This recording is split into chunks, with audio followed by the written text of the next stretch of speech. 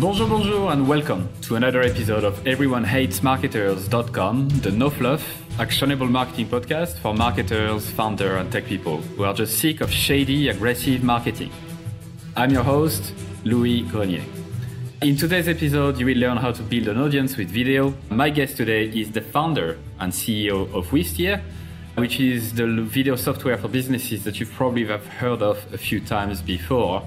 Recently, what I found to be super interesting is that Wistia turned down the offer to sell the company and instead took $17 million of debt. And you know why? Because they want to run the business their way. So super happy to have my guest on board. He actually loves creative brands, which I do as well, but he also loves disaster movies, which is something I'm curious about. Anyway, Chris Savage, welcome aboard. Thanks for having me. Excited to be here. So what's your favorite disaster movie? Right now, I would say it's San Andreas. Oh, Jesus. With The Rock. You know, when you're watching a disaster movie, you kind of, you know what you're getting. It's very like, let's see how terrible they could make this, how over the top they can make this. And I just think that one, you know, it's got everything. It's got helicopters. It's got, you know, a giant fault line that tons of people are living on. It's outrageous. But I think for what it was well done. It was great. So the criteria for a good disaster movie is it has to be over the top. There has to be helicopters. Like there has to be helicopters. Yes. There has to be tanks. Yes. It's funny. My taste, I've found that like over time. So I majored in film when I was in school, and I was really into the films that like made you feel like weird. You know, like stuff that was like totally disjointed storylines that required an enormous amount of analysis. And over time, I do like that stuff, but I found that it's like, sometimes it's almost, would be an extreme way to say it. It's like, disaster movies are not meditation, but like, you know what you're getting. And yeah, I find it delightful. 2012 is another great one. The Day After Tomorrow is another great one. So, you know, there's not that many great disaster films, but the ones that are out there, I do enjoy. So we've all heard the same thing, right? Video is taking over the world, right? So we talk about movies, moving on to videos. And is it actually true that video is actually taking over the world, that more and more people watch videos? Or is it something that video marketers are telling us to sell their stuff? Yeah, it's funny is you're saying that, like, definitely something that video marketers, of course, will tell you is that video is taking over the world.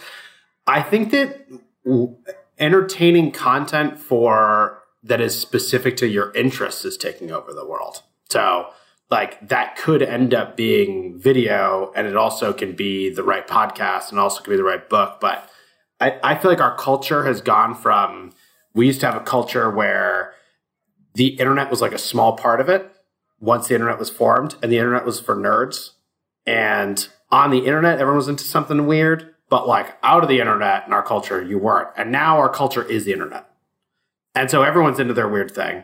And everyone has like these things that were tiny niches can be huge opportunities. They can become huge audiences. And so for the right niche, yes, they expect content that is really engaging for them, which they expect videos that are actually engaging and genuine, authentic. They expect podcasts that are like right on the money in terms of like the alignment of their interests. They expect books, blogs. Like I think people expect that the little niche that they're interested in, they will get really engaging stuff within that. So yeah, video is important, but I think storytelling more than anything is like more important. That lends itself really well to video. Right. I would say also, yeah. And video has gotten much easier to create. It's gotten cheaper. The tools have gotten better, much more democratized, which is great. And so we see a lot more video, but it's not like everyone's just walking to work watching videos, you know, like they're listening to podcasts and they're doing everything. So I'm glad you didn't give me a bullshit answer. I wasn't expecting you to, but you know, there was a possibility you would say, absolutely, video is everything. And I agree with you. It's only a format. It's only a format, right? The things behind it, the first principles behind video, the engagement, the authenticity, the fact that you can do them more and more cheaply, the fact that people have no time and they need something that really is relevant to them. That all makes sense. So today, together, what we try to do is trying to talk about how to build an audience using video. And hopefully we can get into a step-by-step scenario where maybe we are like trying the taking a fictitious example of a company that is not using video that well and maybe doesn't have a massive audience and maybe trying to figure out how to build an audience this way. So why don't we get started straight away then? Because you are the expert in video marketing for sure. So let's say we are a business that have maybe a decent audience or some sort of an audience, and we want to use video. We realize that it might be a good thing, or maybe that's a step that you want to decide whether it's a good thing or not. So how would you advise a business like this to start with video? Like, what is the first step you envision? I would say the first thing is, do we have a website? Yes. Okay. So I think website's probably step one. If you are transacting on the internet. And then I would ask the question like, how many people are finding you? How are they finding you? What's holding them back? Like, I think the thing that video does well is you can tell a story and you can tell it in a linear way that makes something complex more simple. So, 5 years ago, was kind of when we saw tons of explainer videos popping up. And I think the reason that was the case is that so many companies have so much trouble explaining what it is they even do, like how they differentiate from anybody else. And so the hiring an outside firm to come in and say like, this is how, from our perspective, from a 30,000 foot view, this is how we describe what you do. And this is how we would make it clear to others. That's still an opportunity if you're hearing things like, we don't know what you do. If it is clear that people know what you're doing, then I would look across your funnel and say like, are there moments that people are getting stuck where usually a human interjects and they help someone get through that part of the funnel? There might be something there, whether it's a demo of your product, it's onboarding, it's education about the space, like whatever the thing is. I would look for opportunities like that because if you haven't been using video, it feels scary from a brand perspective. It's often what I hear is people say, well, yeah, I think we should probably make video, but if we don't make a good one, will it actually just hurt us? And the answer is, if you make a really crappy video, it will hurt you. So you have to be careful. Or you have to find places where you really know what you're talking about and you can make something that is really genuinely engaging that does help someone through the funnel. That's like helping to optimize a funnel though. That's not really building an audience. Yeah. So what are we marketing? What are we selling? So let me go back a bit what you said. So first off, you said, if you don't know what really you're selling, if people come back to you and say it's not super clear, a video is good for that. And it's funny because you've all, like, if you're listening to this podcast right now, you probably can picture those explainer video that Chris is mentioning about, like those drawings type, cartoony type of thing that everyone used 3 or 4 years ago about explaining with this stupid music in the background. I remember actually I did do this exact thing in the first marketing role I had. I actually used Wistia to host it and Powtoon to do it. And exactly this. So the cliche of explainer video, because we couldn't write it properly on the website. So that's the proper exact way. And then the second thing you talked about the funnel is, if you figure out there are steps that people struggle to, and usually a person has to step up, then it's a good thing to answer that with a video because it's almost like a human on demand. It's someone helping you. Yeah. But it's not exactly what you like to chat about. It's more like how to build an audience from scratch, is it? Yeah, I think we could chat about all of this. I would say building an audience from scratch or figuring out how to go from renting other people's audiences to having like a larger audience, which knows you, knows your company, knows what you do differently. And they're actually like encouraging others to join your audience versus encouraging people to like buy your product is just a different thing. It's higher in the funnel. It's a little bit more fuzzy. It's a little bit harder to do. But when done, at least when I've seen it done really well, it can be the type of thing that lifts a business enormously. It's not like a 10% improvement on a page. It's like, oh, wow, this can be what all of our marketing activities are around. And I will say it doesn't have to be video. I mean, obviously, we're here on a podcast. Anybody listening to this has found this podcast, is listening to it. And if they like it, they tell other people about it and other people find it. And it's like you've built an audience with audio. And the question I would say is like, is there a way that you can use video that's going to help you grow your audience faster? Or is that not something that you need to do? And for some people, they try to build a podcast that doesn't work and they try to build an audience with video and it does work. So it's kind of like figuring out the right match between your business, your values, what you think you're going to be willing to work on for a long time, what you're going to be persistent at. And if you can figure those things out and match them to what your company needs, then I think you can you can figure out a way to do it. All right. So let's take a step back. I can see a lot of microphones in the background. Let's take an example that we're selling microphones. Those microphones are super good for video. So it's like a perfect match with Wistia. Wistia offers you the hosting, the analytics, and the tools to capture emails and all of that. Yeah. Microphones for video, they're portable, they're all of that. So let's say we have that and we want to build an audience as you described instead of ranting other people's audience. So how would you go about it? I would try to figure out what angle do we have with these microphones that is unique that other people aren't talking about or thinking about.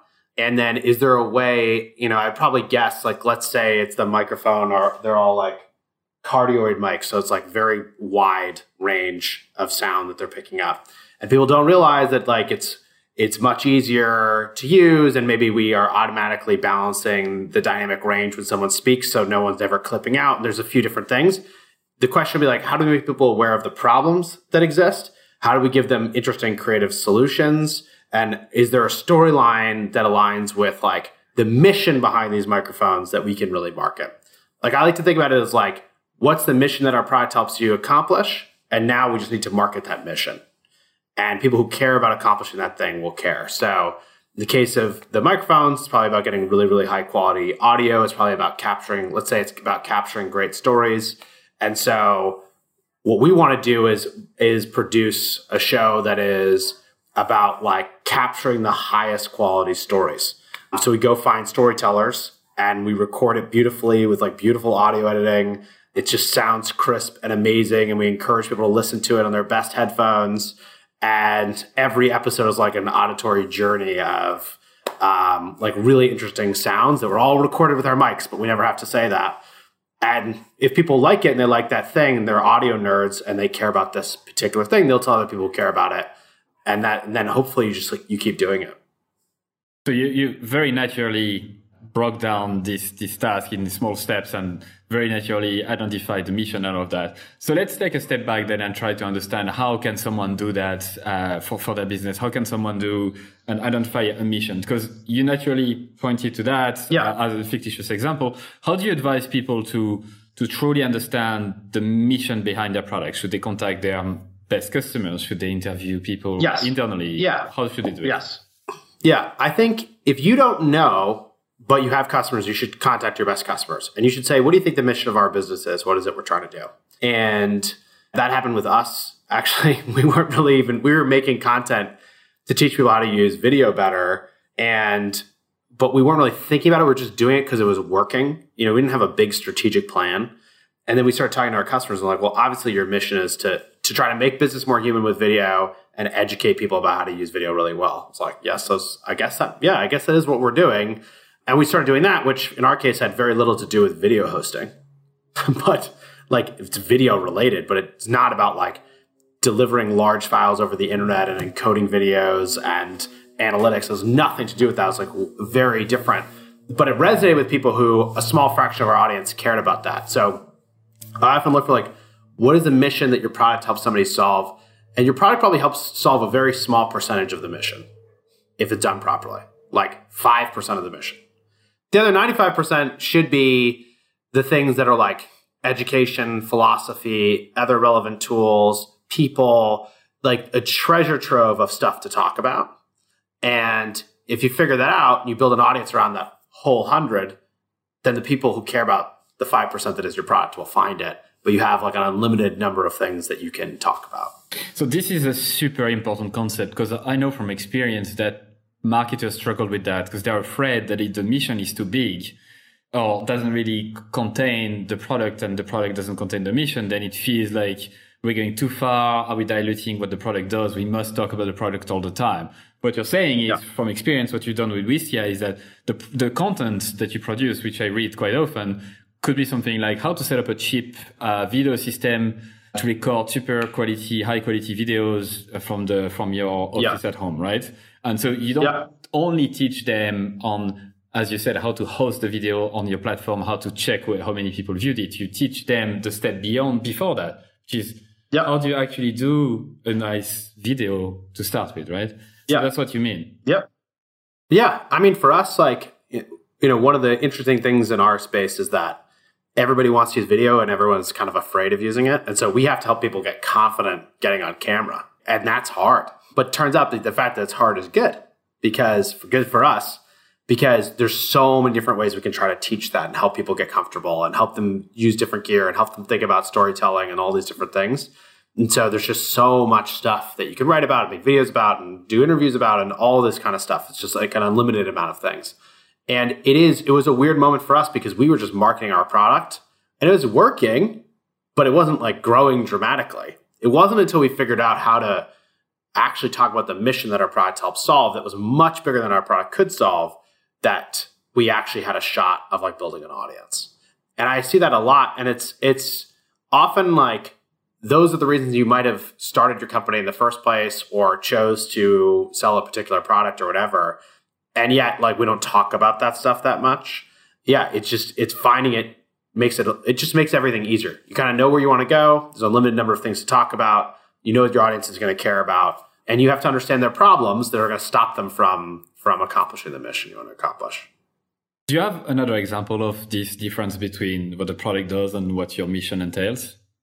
Just like another product and mission? Seems really the concept a bit more. Yeah, this is a funny one, but we did a conference for a few years that was really great, and we used to do workshops as a part of it. And we had someone come who was trying to market like helping people solve fertility issues. And he's like, all right, we have this like fertility program. It's about like timing of everything related to that and all these other things. And it's like a system to use and software to track things. And he was having trouble trying to figure out how to market it because how many people were searching for this. And eventually what he realized was that he had to go, and the reason he was doing this and the reason he cared about it was like helping people obviously have children, helping people build the lives they wanted to build, helping people emulate their own families, helping them like with this like very emotional, heady, bigger thing that his fertility software was like a tiny piece of. It was like helping people like create their legacy and live on and like live happier lives and reduce stress in marriages and stuff. And so he ended up finding a way for a mission in terms of like helping, I think what he landed on was helping couples build like more lasting relationships. And then solving fertility was like a small part of that. But like when you start thinking about that, there's so many other things you can do. That was like why he got into it in the first place. It was a very emotional thing, obviously.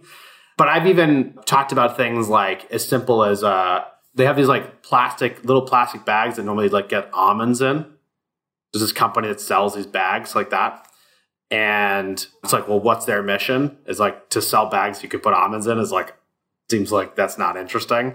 But if you start going towards like organizing your life and like helping food be more sustainable and reducing, like by making reusable things, reduce the amount of plastics that are being created, suddenly you have something that everyone cares about or a subset of the world cares about, and they're going to pick your product for that reason. They're going to pay attention for that reason. So it's often just removing from a few steps of where you are to something bigger that people care about. And usually that has like an emotional element to it. And then once you can do that, then I think you can find a mission. But I can hear listeners in my ear telling me, that's all well and good. This sounds like on paper a very good strategy. Wistia is doing that extremely successfully.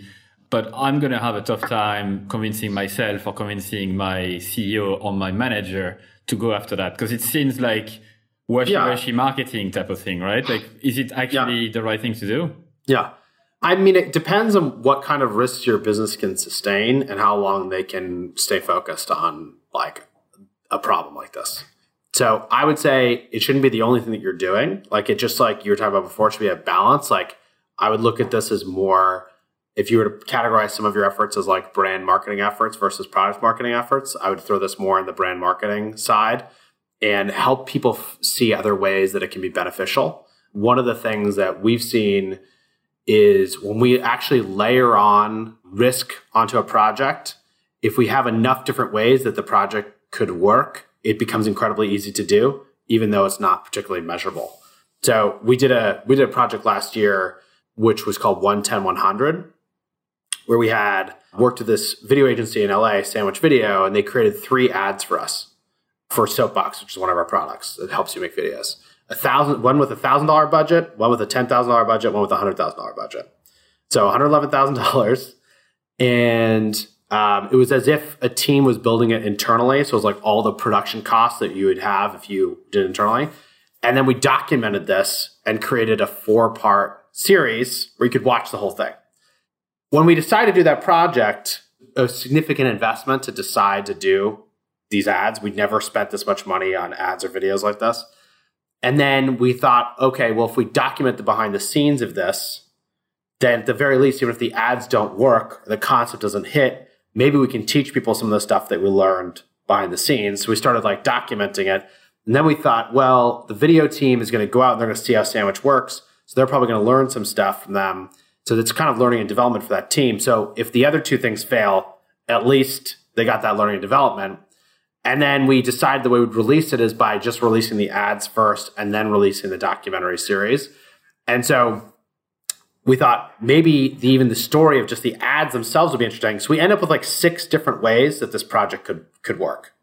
And if one of the 6 really returned, it would probably be worth it. And then the cool thing was, in that case, we released the ads by themselves and people got excited just about that, the concept. And there was like a lot of chatter and it kind of took off. And so suddenly we're like, wow, I think this project was worthwhile, which then gave us more confidence to take more risks going bigger with the other elements of the project. And so by itself, with only one risk, be really hard to pull off. But by having the other elements to it, it made it much easier to stomach the risk. And then the upside was also higher, and it ended up, we ended up being unbelievably happy with how it turned out. And I think if we not layered on all those levels of risk, I don't know that we even could have done it. And we're a company that does this all the time. Yeah. So you're the CEO of Wistia, right? So you're very well placed to answer this question. As the CEO, this is the type of things you want to know. Like, let's say you have a project that someone proposed to you. You want to know, okay, what's the risk, but also what's the potential reward? And more importantly, yes, could we have multiple rewards? If we hit the jackpot, yes, we can have 6. Yep. Right. So that's what you like to see. And I assume I love that. Yes. Others would like to see that. Other CEOs, other managers. Yes. And I would say also just this idea of building an audience and trying to market a mission, going a little bit up the funnel. The other reason why that's an exciting idea is that usually what happens in marketing, in my experience, is that you find a channel and you find some sponsorship for a podcast and you do it. And you try another podcast, it doesn't work as well. You try another one, it doesn't work as well. You find one more, it kind of works. So you've got 2 podcasts working, maybe 3 that aren't.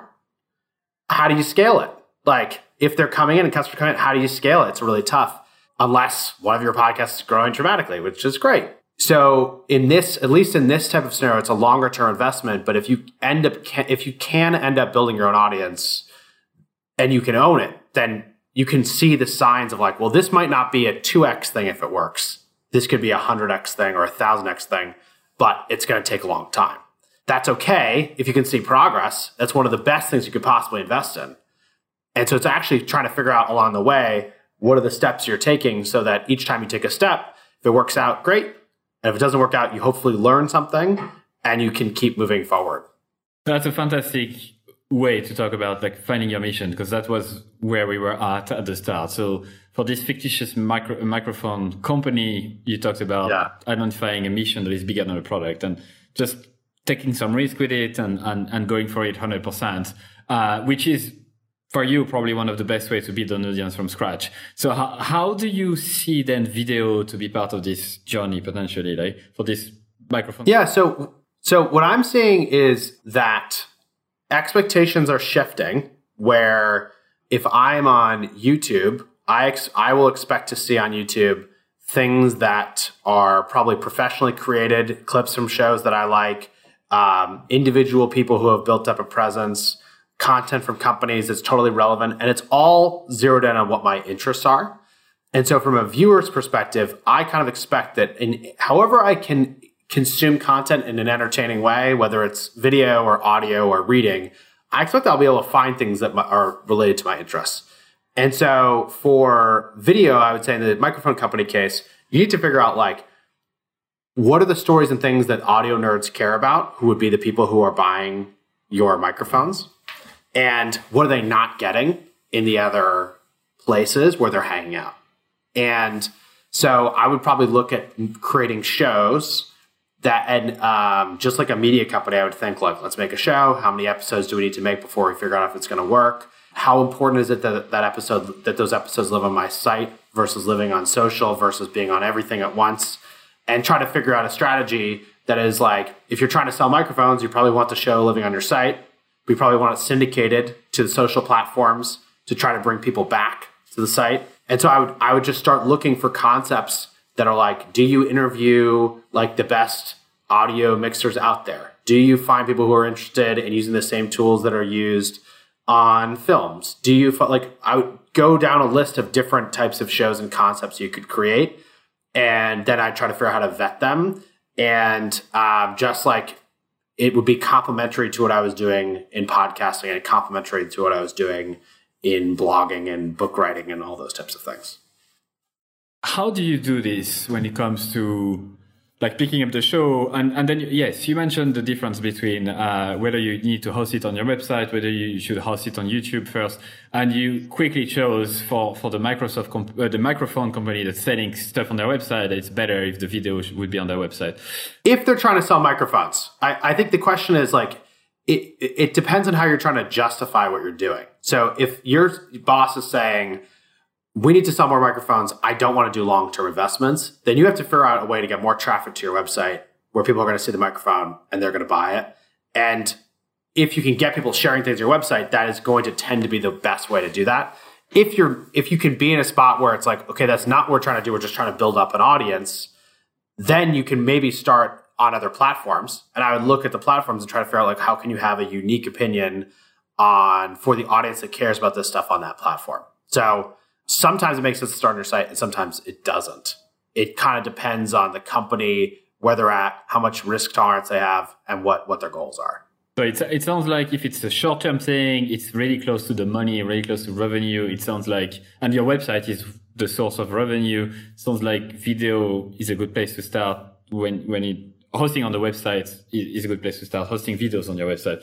But if it's a more long-term investment, if your company is more of the risk-taking side and they want to build an audience first, to understand the long-term effect of being an audience for people to buy stuff, then it sounds like it's probably a good idea to start, as you said, top of the funnel, start a show and all of that, right? Yeah, I think that's right. And I think the question you have to ask yourself is, let's say you have 30,000 views per episode or something. What will happen? Like, because someone will ask you that question. If you have 30,000, great, you have a show and there's 30,000 views per episode. What's happening? Like, what are they doing? You got to have something that's either like the engagement is really high. So there's like a lot of comments and likes and people are sharing it on social. There's like, they're watching other videos, or you're going to be asked that question. And so I think that's a good thing to try to evaluate. And then the other thing is, if you have an audience that already exists, like you already have an email list, you have people who are already like paying attention to your blog, it's obviously going to be easier to get those people don't need to go to someone else's platform to see your content. You can have them on your own website in the first place. So I kind of think of it as like people who have made it into your audience and they care about what you're doing, they'll happily go to your website to watch something or read something or learn something. But if you don't have that level of trust yet, you have to go higher in the funnel. Like you have to go searching higher in the funnel and figure out a way to build your own slice of the audience.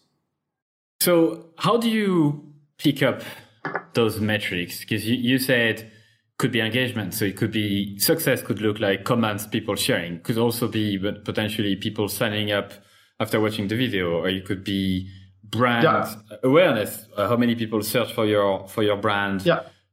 So how do you advise people to pick those metrics, especially when it comes to talking to you as a CEO, talking to a manager, to say, hey, this is what we want to try? I say try to pick the metrics up front, because that is where, if you can get someone to agree up front and say, like, we're looking to increase brand searches, to take your example, great thing to try to increase. Pretty good, pretty clear, I would say. Someone is searching for your company. They've heard of it. They probably at least know, they've decided they're probably not planning on wasting their time on your site.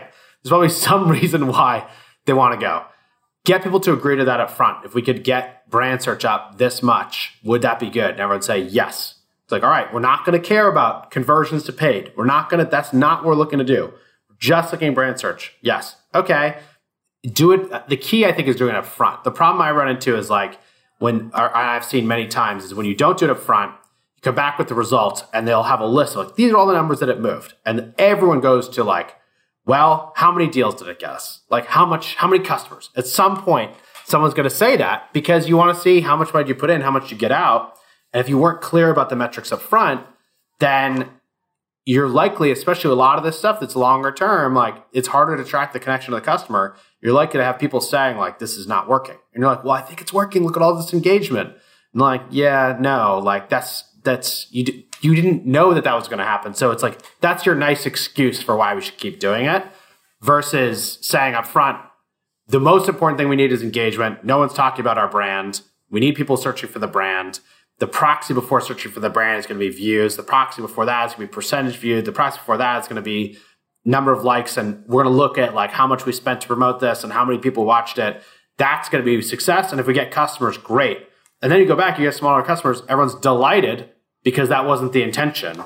The intention was to build that long-term audience. And I think it's that framing up front. And it really helps people know that, because even if you're wrong, which you're likely to be if you're trying new stuff all the time, at least if you're thinking about it up front and measuring those things and asking those questions, it just makes it so much easier to keep investing. I've made this mistake so many times. I made this mistake recently, not being able to set up the expectations from the start. And exactly what you described happened, where you don't set the expectations. And so leadership was expecting something completely different in their head. There was no clarity in my head compared to their head. And I basically end up trying to find excuses and say, well, actually it worked. If you look at this metric, it kind of worked. But that wasn't what we expected. So this is absolutely true when it comes to trying to come up with any projects, setting up the expectation up front, having one single metric that matters, right? One thing that matters the most for you. And so out of curiosity for the 111 budget campaign, what was the metric that you started with? What was the one metric that matters the most for you? Yeah, that's a great question. We, from the beginning, we wanted to see engaged views. So that was like, we had and this is for the docu-series part of it. So we basically had like a goal that was like looking at the number of views of the docu-series on our site. And then we had clips and a trailer of it that we put on YouTube, Facebook, and we used it as advertising on Instagram and a bunch of different things. So we want to know total time spent with the brand and the total amount of engaged views. That was like the key metric that we were looking for. Then we had some other metrics that were at like additional, but were not the key ones. So it was like, there's going to be a moment when we were promoting the trailer before the series came out. How many emails do we think that people would give us who are excited about seeing the actual thing? And then the effectiveness of the ads, we had like a cost per install that we were looking at for like, if you installed Soapbox, what was our expected amount of that we would spend there? So we had like 3 different budgets for the same campaign, all with different metrics, but the main one was that engaged view one. How did you define engaged view? Was it someone who stayed more than a minute? What was it?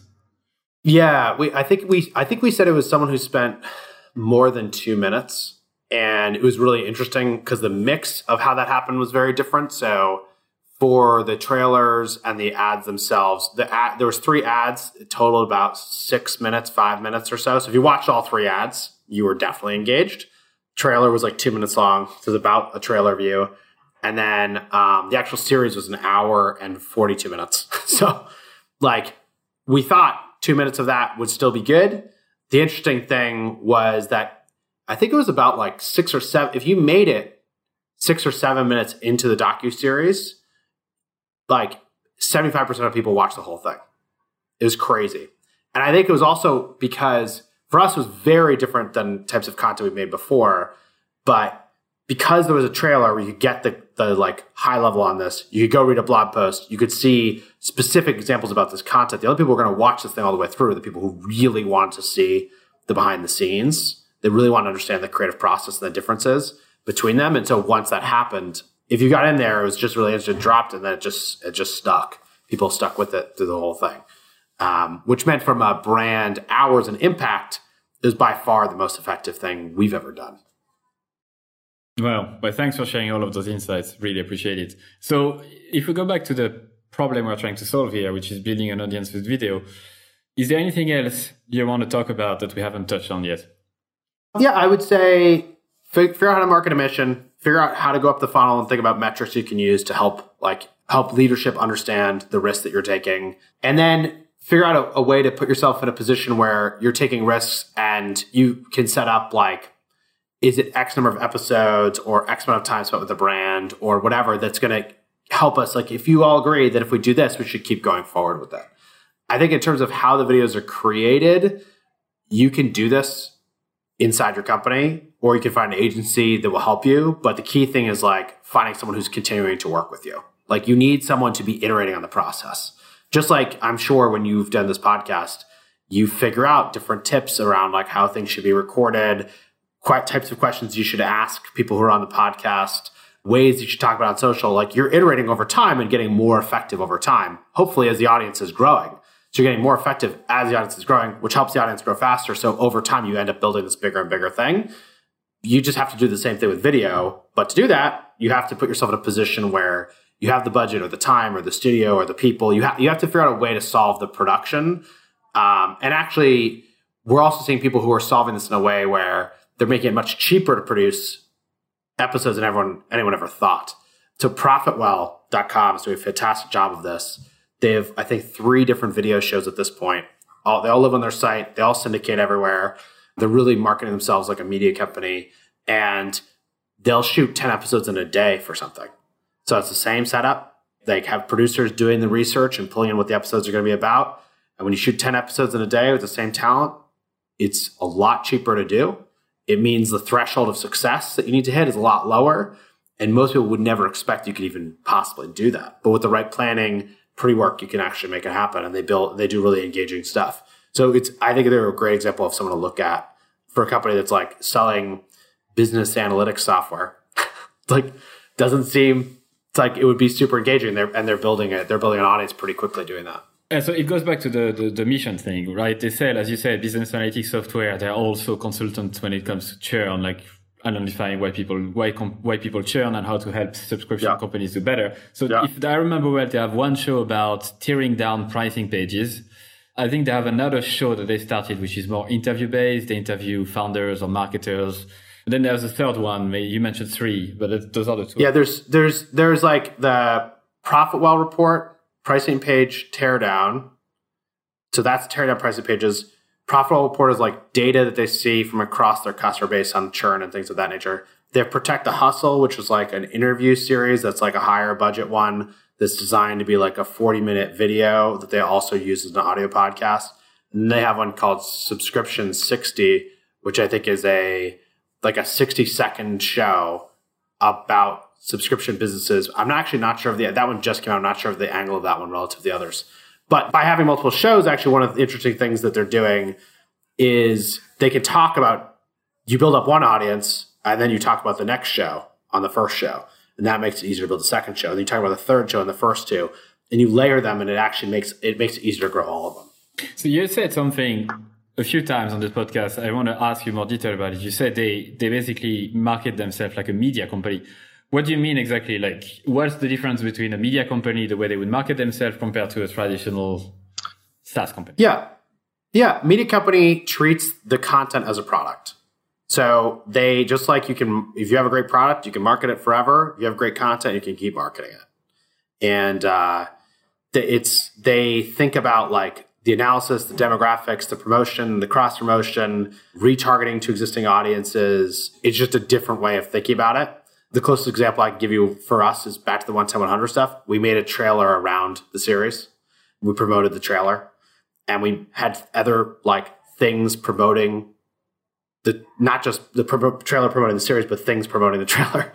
And so it's if you treat it like the content is a product and it's a valuable product, it's worthy of your time, people perceive it like that, and they're willing to think I should take some time to watch this thing. So it's how HBO just started promoting the final season of Game of Thrones. And they had a teaser a month ago that was basically a 10, 15 second thing. They have a 30-second one that just came out, and they're going to keep promoting Game of Thrones and try to get everyone talking about it. and anticipating it and getting ready to watch 5 hours of content. And that's a big commitment, but they think if you commit to that, you'll be so delighted if you care about that type of content, you'll be so delighted by that. You'll tell other people about it. They'll have a big success in their hands. More people buy HBO subscriptions. Boom. Like, it'll help them get the most out of that series. So that's probably a nice tip for if you're listening right now, is to be influenced by those actual media company promoting multi-million-dollar shows, and how exactly did you do it? As you said, Chris, a 15-second trailer followed by a 30-second one, followed by a minute one. Like, they just build up commitment. They build up expectation. Yeah. They send dates and teasers. Sometimes they wouldn't even start with a video. Most of the time they would start to leak one picture of the fucking movie. Yes. And you don't really know who's, so they really play on that. And as you said, they treat their content like a product. Yeah. And I think that they're willing to have it not work too. They just know you have to do it that way. So they do that, and then the movie ends up being terrible. I mean, we started by talking about San Andreas. I love it. Not everyone loves San Andreas. Like I can tell you, they promoted that thing like crazy, and for them, it's like, okay if it flops. It's a hits-based business, and that's what happens when you have unlimited entertainment options available. It's a hits-based business, unlimited entertainment options available. They try to stick out their stuff enough and make it obvious enough that you should take the time and consider watching it. But you don't have to do that for everything. But like, if you know you have a hit, you should definitely do that. And so that's also the other thing, I think, is you build up confidence, and you are like, actually, this is a really engaging episode. This is really different. You're more confident with how you promote it. People perceive it as being more worthy of their time. And I think you can make things that are engaging and entertaining enough that someone will listen to it or watch it instead of watching Netflix, instead of going to the theater. Like, they will pick it for that reason. It's just got to be on the nose to the niche that cares about it. Yeah, and that's one of the core principles of marketing, right? You don't try to please everyone. Like, pick a very small niche. If you can really nail the content for them and speak to them and feel like they are really like super engaged with it, then yes, you will be able to compete with Netflix. But if you're trying to compete with big companies and trying to reach all marketers in the world, it's probably going to fail. To repeat what you said, there's so many interesting things. I'm going to try to do justice to all the stuff you said.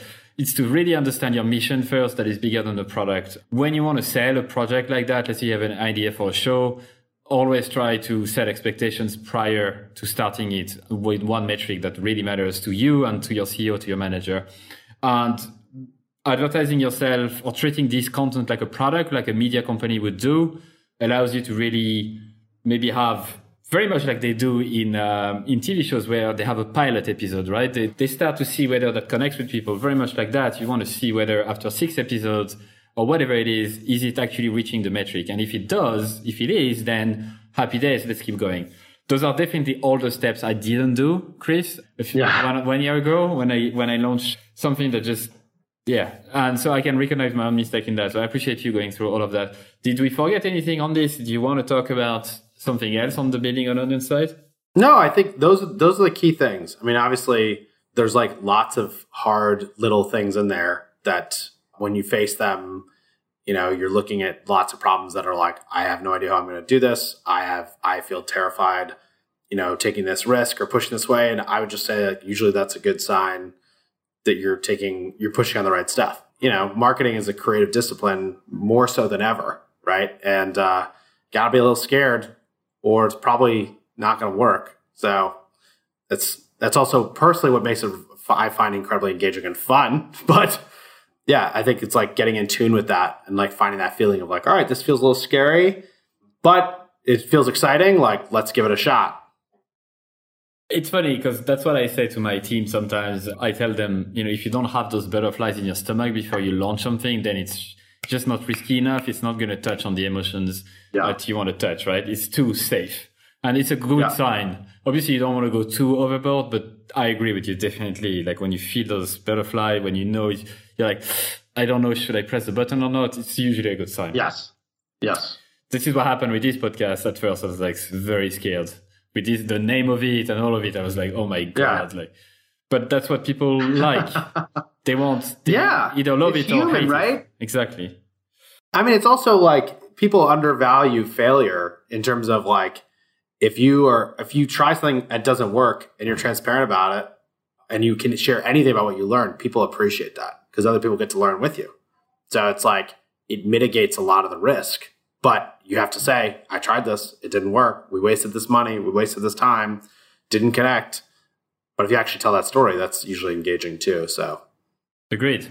I always ask a few questions before the end of the show. The first one being, what do you think marketers should learn today that will help them in the next 10 years, 20 years, 50 years? I would say storytelling is not going away. It's becoming more important, telling great stories. A great story needs tension. It needs emotion. It needs passion. Like I would try to hone in on like, how can you figure out how to become a better storyteller? That'll be true forever in marketing. And it works across like every tactic.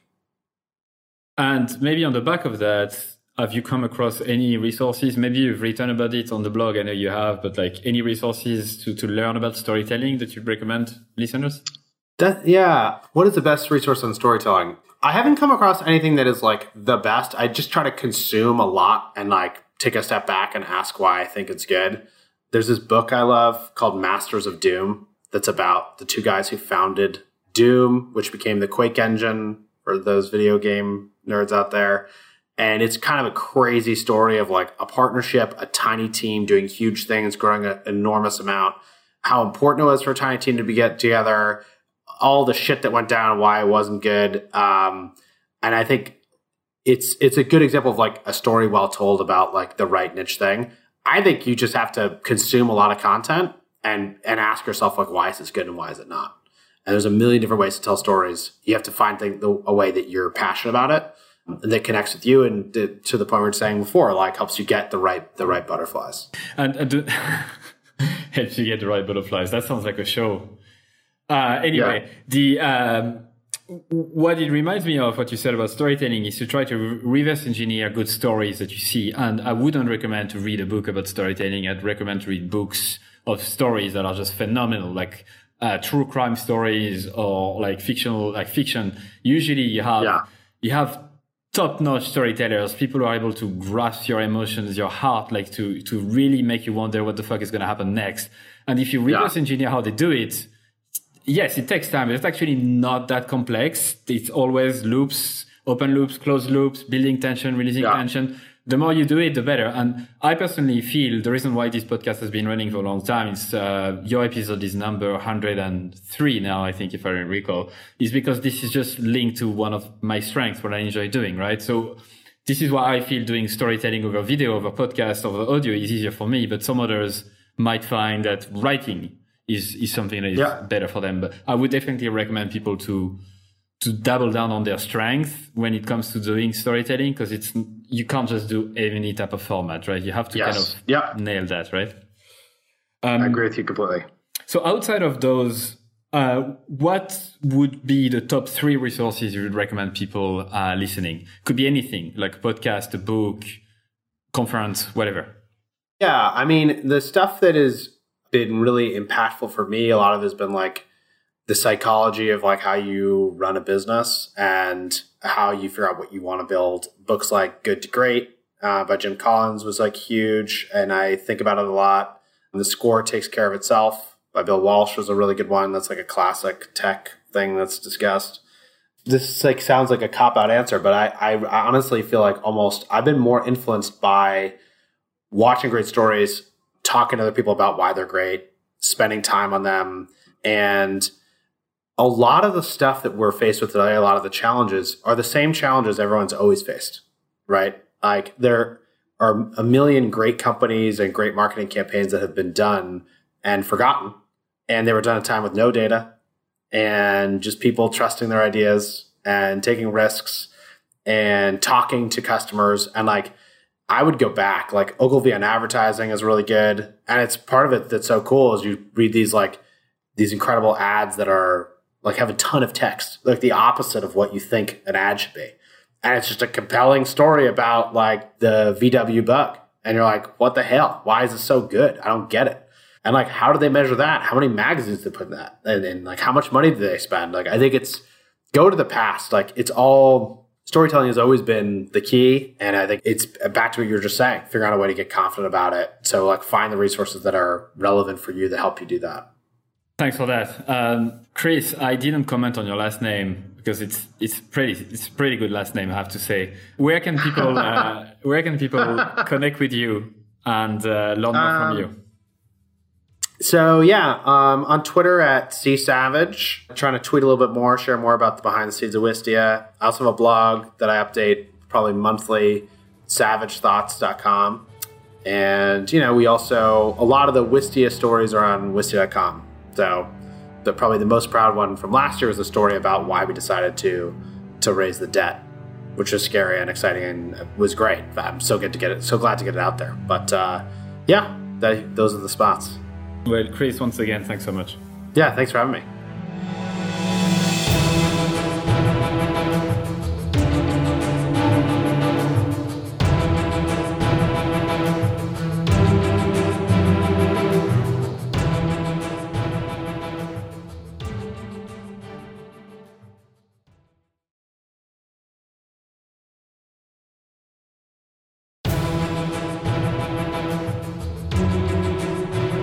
And that's it for another episode of EveryoneHatesMarketers.com. Thank you so much for listening. I'm super, super grateful. I'd love for you to consider subscribing to my daily newsletter, Monday to Friday, called Stand the Fuck Out Daily. I send very short, hopefully interesting, surprising, shocking, entertaining content to help you stand the fuck out. It's at EveryoneHatesMarketers.com. You can subscribe for free and obviously unsubscribe whenever you want. I'm just going to read a couple of emails that I got recently as a reply.